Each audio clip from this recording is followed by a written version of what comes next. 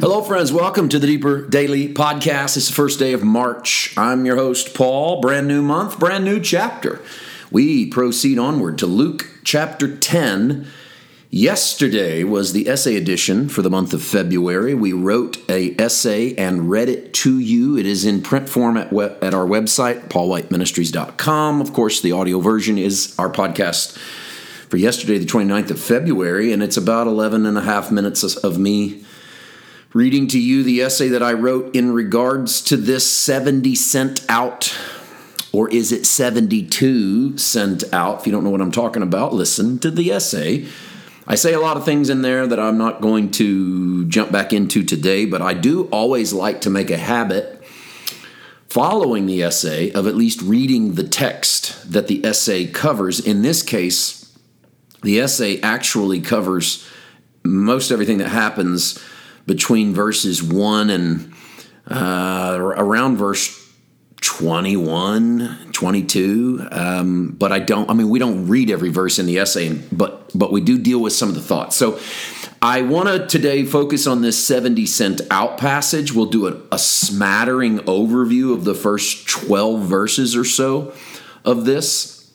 And that will lead us up to tomorrow, so it covers a little longer span than we normally do. Again, if I don't get into this as deep as you'd like, it's because it's in the essay. So listen to that from yesterday. Let's start at verse 1. After these things, the Lord appointed 70 others also and sent them 2 by 2 before his face into every city and place where he himself was about to go.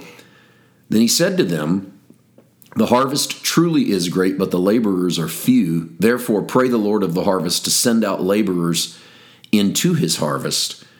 Go your way. Behold, I send you out as lambs among wolves." I'll pause here just to say, I remember here, I've heard verse 2 a lot in my life in regards to the fact that there's a lot of people that need to get saved and we don't have enough preachers.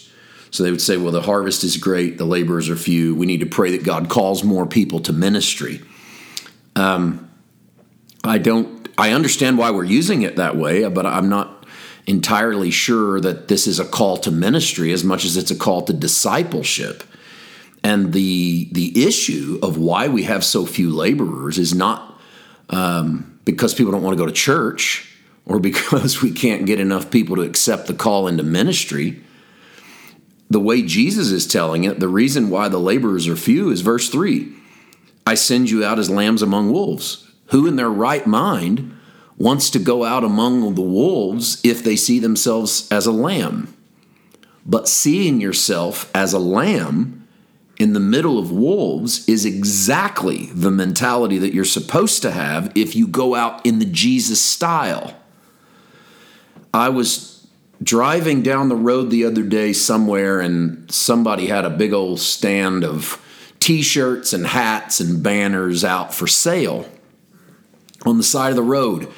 And they were largely political and promoting a party. And one of the shirts said, you could read it very obviously from the road because it was in huge letters, like black and white. And it said, "Lions, not sheep." And it was a play on lions and lambs, of course, but I think it was probably meaning we're not followers, we're leaders. And as I was driving, I thought about that shirt and thought, lions, not sheep. What gives us, I don't need to sit here on the podcast and go through why that person thought that politically, but why does that even exist? Because sheep follow, and sheep are relatively prey. Why is it that Jesus never calls us lions? Because in the Bible, the lion is a predator, always. And whenever the lion is used positively, which is once in the book of Revelation, even there it's used ironically. In the book of Revelation, Jesus is described as the Lion of the tribe of Judah. But when the author, John, describes what he sees when he finally gets to meet the Lion of the tribe of Judah, is when he sees him, he is as a lamb who has been slaughtered. So the almost comic irony of Revelation is that the only time the lion is presented positively, he's actually a slain lamb. That from the position of being a sheep, we actually conquer. So maybe the shirt should have said, sheep that becomes a lion, or sheep that roar like lions, or sheep, I don't know. Point is, we have an aversion. This is my whole point. We have an aversion in our society to the title sheep.